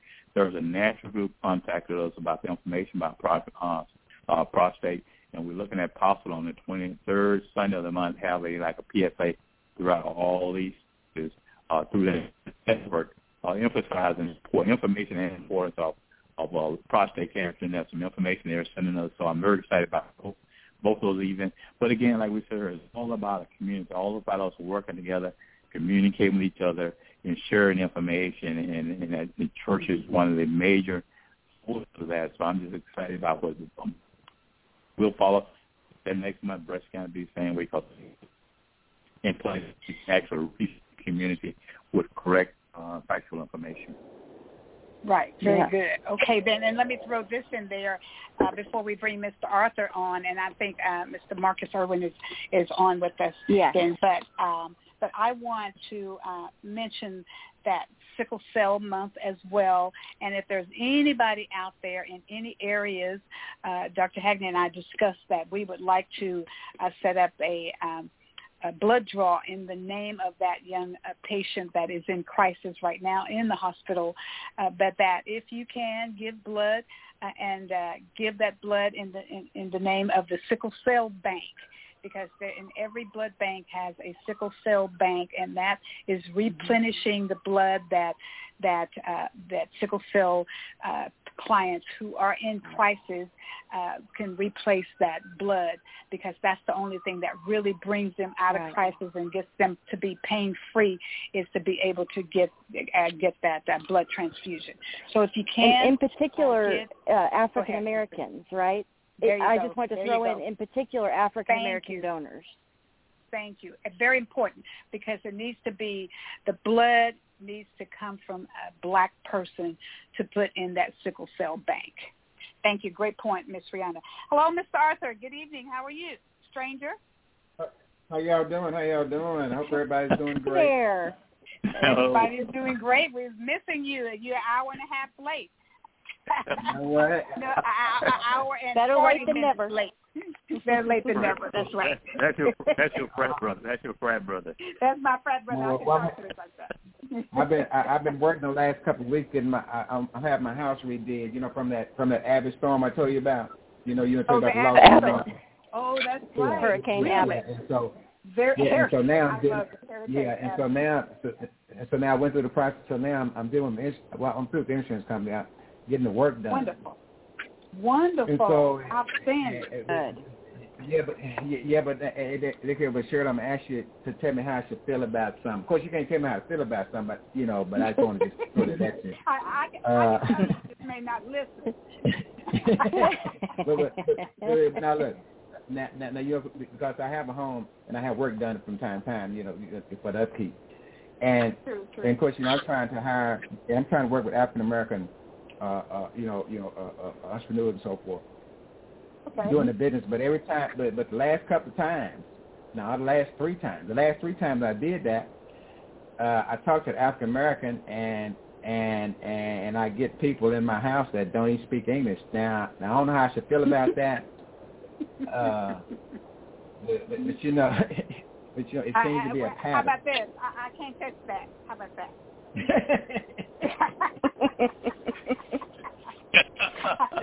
Don't touch that.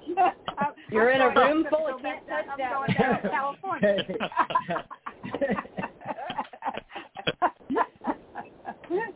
I got you, didn't I? Okay, all right. Okay, well.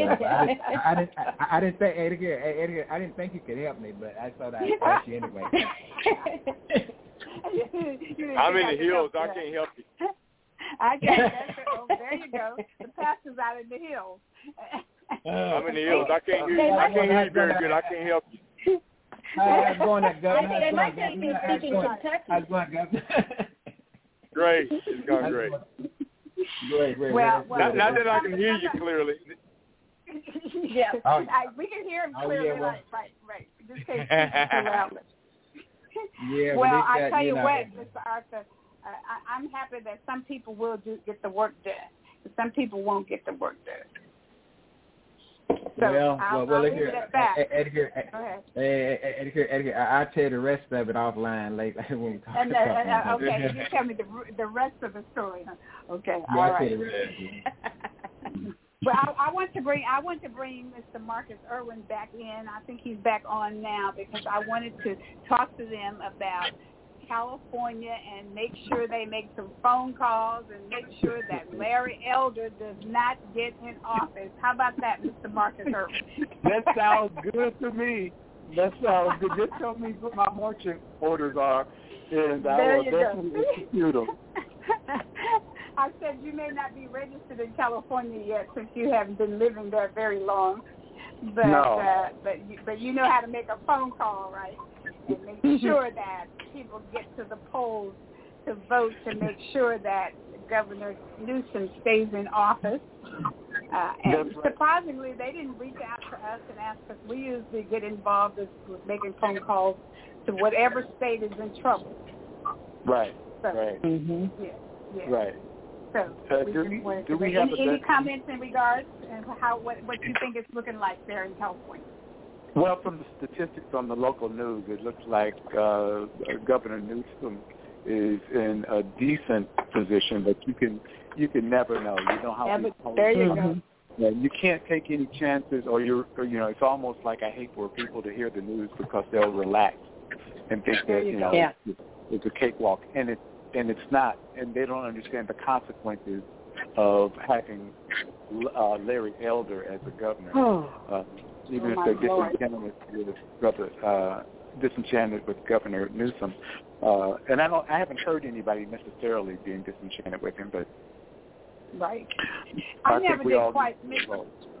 Well, I never. If somebody can explain to me, I never did really understand what the issue was and is with Governor Newsom that they wanted to recall.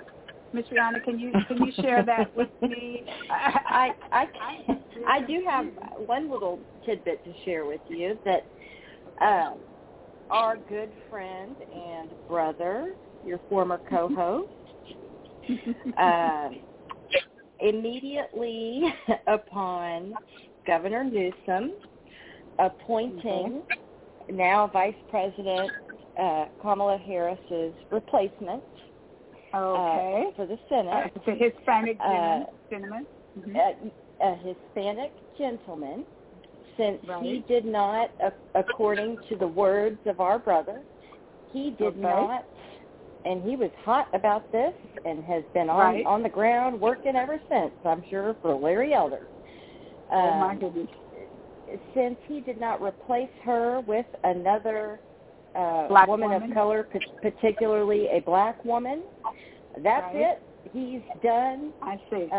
They have to replace him. Now, this is a lot of times in California, as we know, it's these small groups of really angry, really vocal people that the right is really good at getting together to work for a common goal. Yes. Yes. That's true. And that seems to be what they've done. So the angle I'm giving you is just Bishop's corner.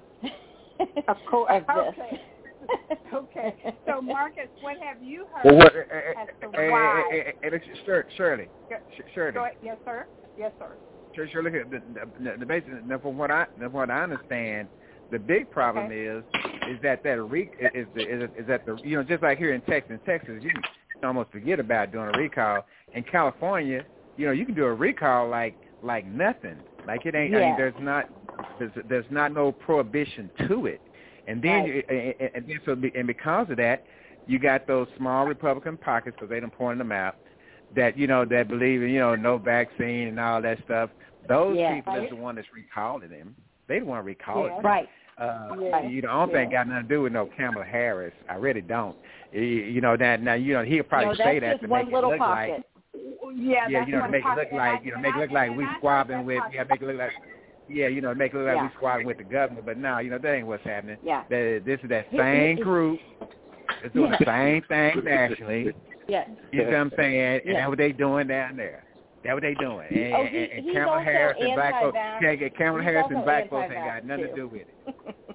Right. Yeah. Kamala Harris and black folks ain't got nothing to do with it. Bishop is anti-vax as well? Okay. He's anti-vax, and he's also pro this Texas abortion ban law. So he's a good cross-section of all those weird slices, and we love him dearly. But that's what it is. And he's already had COVID, and his father had COVID. Yeah, his father had it as well. Yeah. Yeah, from here, there's three different. Marcus, that's what I want to hear. I want to hear from Marcus from out in California. Go ahead. Oh, yeah, from here, there's three different talking points. That was the homelessness is one. It's like, wait a minute, there was homelessness before we got here. There was homelessness under the previous president's watch. Yeah. So that's always been there. Yeah.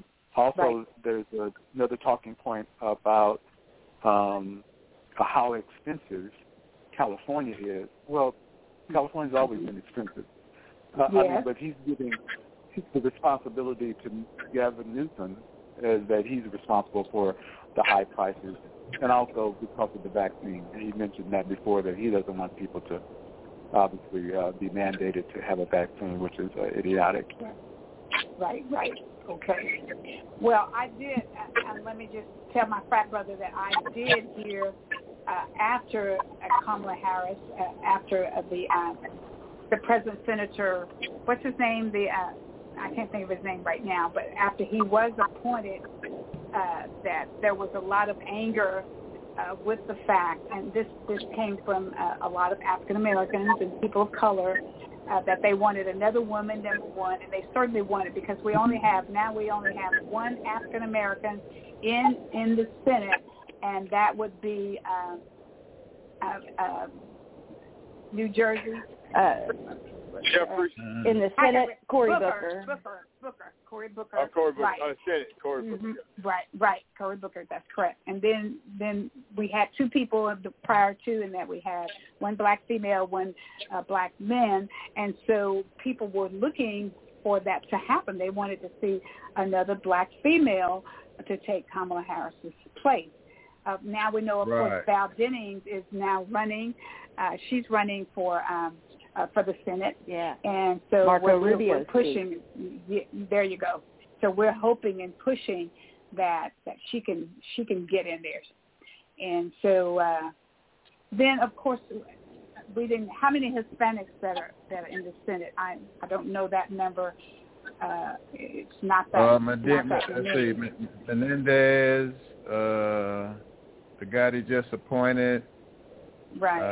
Okay. Padilla, Rubio. Is Rubio Hispanic? 47. I get mixed up. Is he Hispanic or is he white? I can't 47 Hispanic. Wait. Say that once again, Ms. Brianna. 40. Let's see. 47 I'm talking members about United of the. Okay, go ahead. Okay, of the. Okay, so it's 100. So it's 100 senators, and how many are Hispanic? Okay, let me look. This was Congress. Sorry. Okay. Three. Rubio. There you go. Three Hispanic or Latino Americans. Prior to the 21st century, only three. But what about Ted Cruz? What about Ted Cruz? Oh, you know what he is. Come on, Are they counting him? His name's Ted, not whatever it was. We know what Eduardo or whatever his name is. He goes by Ted. So are they counting? He goes with his Irish side of. So that's four. So there's at least four. Rubio, the one out of California. Oh yes, it's four. That's right. It's 4. Okay. At least okay. 4. And then Yes. 3 members who are territorial delegates. Okay. And then how many females? Period. I mean, we know there's no more black women. One. Catherine Cortez Masto. Who? No, Susan. No. We're still talking about United States senators, and we know that Elizabeth Warren is a United States senator. Elizabeth Warren. Elizabeth Warren. Am I in the wrong year? Yeah. This one is a senator from Nevada, Democrat, Catherine Cortez Masto. I don't recognize that. Okay. Oh, okay, that's 5. Elizabeth Warren. And we ain't got 2 blacks, though. Hey, I'm just saying. Right. We only have 1 black. We only have 1 black. No, there's 1 black. Lindsey Graham's partner over there in what's his name? Senator. No. Hold on. Senator he's either from North or wherever Lindsey Graham is from. The other senator North Carolina. Georgia. Yeah. Oh yeah. What's his name? We almost forgot about him. Georgia. That's right. We have to get him. We do have in Georgia now. I'm sorry, we have to get him in office. Remember, we voted. We made 3,000 phone calls. Warnock. Yeah, Warnock. Right. Mm-hmm. No, I'm talking about Tim Scott. I'm talking we forgot about Tim Scott. We forgot all about Tim Scott. South Carolina. We forgot him, but we forgot him on purpose. No, I was trying to remember. He forgot him. I was trying to remember. No, I was trying to remember. Tim Scott. No, he forgot us. I forgot it. We didn't forget him. He forgot us. Tim Scott forgot Tim Scott, and Tim Scott forgot you. Right. Okay, so as a matter of fact, hey, wait a minute, hey, Shirley, where's my George Floyd act? Where my George Floyd act? I don't know. Where? I was about to give Tim Scott some kudos and everything. I was almost about to call him a brother, a real, you know what I mean? I was about to give him his brother card back. And then now nothing. Now you got to take it back. Yeah, I had it in my pocket. I hadn't gave it to him. I didn't give it to him. I didn't give it to him. Take that away from him. But I'm still. But George Floyd Act just went kapoof. Yep. He was about to get it done. He was close. Okay. We got sidetracked. I got it now. Okay, let's see now. Ms. Rihanna said, wherever there's warm water, warm air, wherever there's warm weather, then we're going to have more homeless. Now, let me share this with you guys, and let me commend my city because, starting September the 1st, we were supposed to be eradicating homelessness in this country. And so we have hired 2 police officers that will oversee. Now, we don't see our homeless anymore, but there are a couple of those people that still pushing some buggies, but we were able to get people into their homes or get them a voucher to get into a home or get into a home with their family members or get into the mission, Highway 80 mission, where it houses homeless people. And then we have these police officers, 2 police officers that will oversee any homeless people that they see out there on the street, going and getting them and finding out what their issues are and helping to get them into some housing. So I commend the city of Tyler for working really hard and getting people off the streets. And there's no more tents under the bridge. There's no more tents in my district because that's where they were in my district.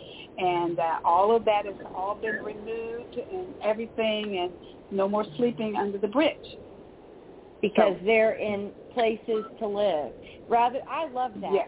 I want everybody to really hear that again. Police officers, rather than criminalizing homelessness and quote-unquote cleaning up the city, they have been charged with locating people and helping them move into a roof over their head That's how Tyler cleans up the homelessness problem. That's and that's how you should do it. And that's how right. it should be. And not charging $500 fine. Right. There you that's go. Right. That's there right. You go. And we have a psychologist to assist them in whatever issues that they may be dealing with. We have a plan, and the plan is moving forward and it's working quite well. Being a good neighbor. That's awesome. Being a good neighbor. Well, how difficult was that? I mean, how difficult was it? Tyler's not a small city, so I mean, no, it's not. How difficult was it? Let me tell you, Pastor Cooper, they were all in one area. If you wanted to find the homeless, you could find them under the bridge in District 3. We were down there every Saturday, feeding them, giving them a shower, giving them clean clothes. We've been doing that for years. And so it was easy to find them. And plus, there was a police officer that was always down there. He knew them. They knew him, Officer Green. And so he is one of the ones that's going to be tasked with just doing that along with that other officer and then the psychologist. So it's a master plan, and that master plan is working really, really well. Well, guys, it's 9:55. Go ahead. No, I was just saying it works in. We have city council that's telling us that there's a separation of the state and the city, and they can't cross those lines, and so therefore they have to figure it out. No, it's very easy. If you want to do it, you get it done. It's a city issue anyways. I don't know what the state's talking about. It is a city issue that this homeless issue is because they are sleeping in the city parks and they're sleeping in areas where cities are in control. City council and mayor is in control of these things and the city manager. Correct. So that's all it takes is to make a master plan. And guess what? Not only that, there's funding. There's funding that was sent from the CARES Act all the way up from the federal government down by President Biden to help to eradicate the homelessness. As a matter of fact, that was his push, is that we need to get rid of homelessness in this country, one person at a time. And so obviously we know it's a big job there in California because there are so many tents and so many people out there that it's going to take that whole city. It's going to take it. There you go. And it's going to take NGOs, non-governmental organizations, and everybody working together. The churches, you're going to hear Dr. Hagney talking about the job of the churches from here to eternity. So it's going to take all of us working together as a team in order to eradicate this homelessness. And we got so much money in this country right here, there is no need. But before we leave, we got a few more minutes, Ms. Rihanna. I know that you sent us on our text message the meals that are being served. Now, we know that there's 120,000 Afghanis that have been sent over. There's about 100 people that are Americans, I believe, that's still left in Afghanistan. And the reason why at the last minute, some people decided they want to come, but some people didn't want to come because they got family members that were there. Some of the people that worked for us, with us during the wartime, they didn't want to leave their families. And then some of them decided, if I'm going to be able to stay alive, I better go ahead and leave. But just think about it, guys. If we were being pulled out of this country that we love so well and sent across on the other side of the world, and we know we got cousins and parents and children and all those that are left here, we may not want to leave. I don't want to leave anyway. I belong here. But it's a big job. They have a life there. That we have. Yes, they do. They have formed a life there. But it's a lot of money to feed 120,000 people, and they're all stationed there. A lot of them at Fort Bliss in El Paso, Texas. So it's probably not the meal maybe that they're accustomed to. But just think about trying to feed that many people. And we have a storm that just hit Hurricane Ida that's destroyed New Orleans, and we're trying to help them. And then we have Tropical Storm Nicholas that's coming off the coast of Mexico, coming into Texas, into the coastlines of Texas. And tonight we're supposed to have heavy rains here in East Texas, and then we know it's going to come into Houston, Texas. So we got a pandemic in every direction that we go in. So we cannot be too hard on what is going on in our countries right now. A lot of people are suffering. That's all I have and tonight. Dr. McKellar? Yes, ma'am. Go right ahead, Ms. Fiona. I just want to point out, for all of the hate that young man, Ahmed, got on Twitter when he tweeted about that, and just to put it into context, he tweeted a picture of his meal, but he's been live tweeting. He's one of the refugees who is bilingual and is in close contact and regular meetings with the refugee location staff at Fort Bliss. And so he's live tweeting his experience and how this process is going. And when he made a tweet about the meager looking meal and said, "I'm not complaining, but this is it." He got a lot of hate online immediately, which, it is what it is. But he was also able to go around and talk with the other refugees and get some information from them and express to the staff there at Fort Bliss what their opinions and feelings were. And the staff was actually really grateful to hear their comments and to understand that, there were possibly some other things that they could do to help their nutritional requirements, and changes were actually immediately made. He's been tweeting about those changes. They've added a few different things to the menus and understood that people, are probably needing something different, and they were happy that they called it to their attention. So I thought that was pretty cool. Well, what was they doing? Selling a fried chicken? What was they doing? Selling a bunch of fried chicken or something? You're so funny. Okay. Keep up with his Twitter account. You'll see. Wow. Thank you so much, guys. It's been amazing having you guys on tonight. We appreciate the information that was given to us by Mr. Marcus Irwin. You remember that phone number. If you're still on, Marcus, if you can give us that number one more time, please, sir. Yes, it's 1-800. I'm sorry. It's 402-850-6969. 402-850-6969.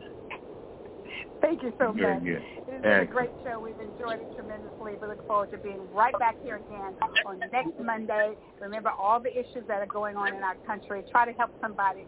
By all means, get yourself vaccinated so you can protect not only yourself, but the people around you. Wear your mask, wash your hands, do all the things that you need to do in order to stay safe. Thank you. May God bless you. And now we'll turn it back over to Ms. Rihanna, and she'll end the evening report. Thank you, Ms. Rihanna. Everybody, see you next week. Thank you, guys. Good night, y'all. Good night. Good night, guys. Good night. Good night. Thank you. Good night, everybody. And, hey, everybody, go to Twitter and follow Cooper4 Texas Governor, at Cooper4, the number 4, Texas Governor. And mask up. Yay. Yay. Good night. Good night. One day when the glory comes, it will be ours. It will be ours. Oh, one day when the war is won, we will be sure. We will be sure. Oh, glory, glory, glory. Oh, glory, glory.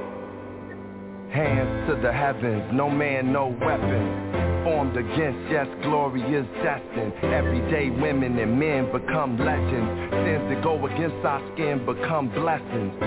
The movement is a rhythm to us. Freedom is like religion to us. Justice is juxtaposition in us. Justice for all just ain't specific enough. One son died, his spirit is revisiting us. True and living in us. Resistance is us. That's why Rosa sat on the bus. That's why we walk through Ferguson with our hands up. When it goes down, we woman and man up. They say stay down, and we stand up. Shots, we on the ground, the camera panned up. King pointed to the mountaintop, and we ran up. One day, when the glory comes, it will be ours, it will be ours. Oh, one day, when the war is won, we will be sure, we will be sure. Oh, glory, glory, glory. Now the war is not over, victory isn't won, but we'll fight on to the finish, and then when it's all done, we'll cry glory, oh glory, oh.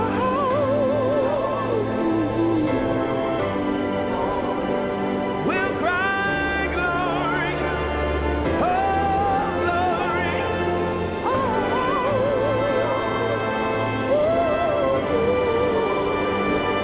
Selma is now for every man, woman, and child. Even Jesus got his crown in front of a crowd. They march with the torch, we gon' run with it now. Never look back, we done gone hundreds of miles. From dark roads, heroes, to become a hero. Facing the League of Justice, his power was the people. Enemy is lethal, a king became regal. Saw the face of Jim Crow under a bald ego. The biggest weapon is to stay peaceful. We sing, our music is the cuts that we bleed through. Somewhere in the dream we had an epiphany.